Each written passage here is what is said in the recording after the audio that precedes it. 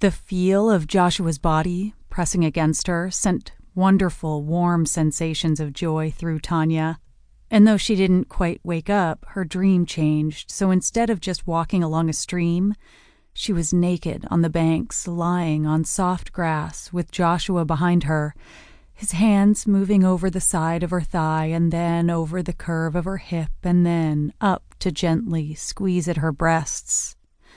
Vaguely, she understood she dreamed and understood Joshua was home and behind her and really exploring her body with his hands, but the dream was beautiful and she loved the feel of the river breeze,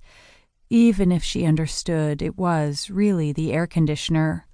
In the dream, Joshua took her nipple between his thumb and forefinger and rolled gently but firmly.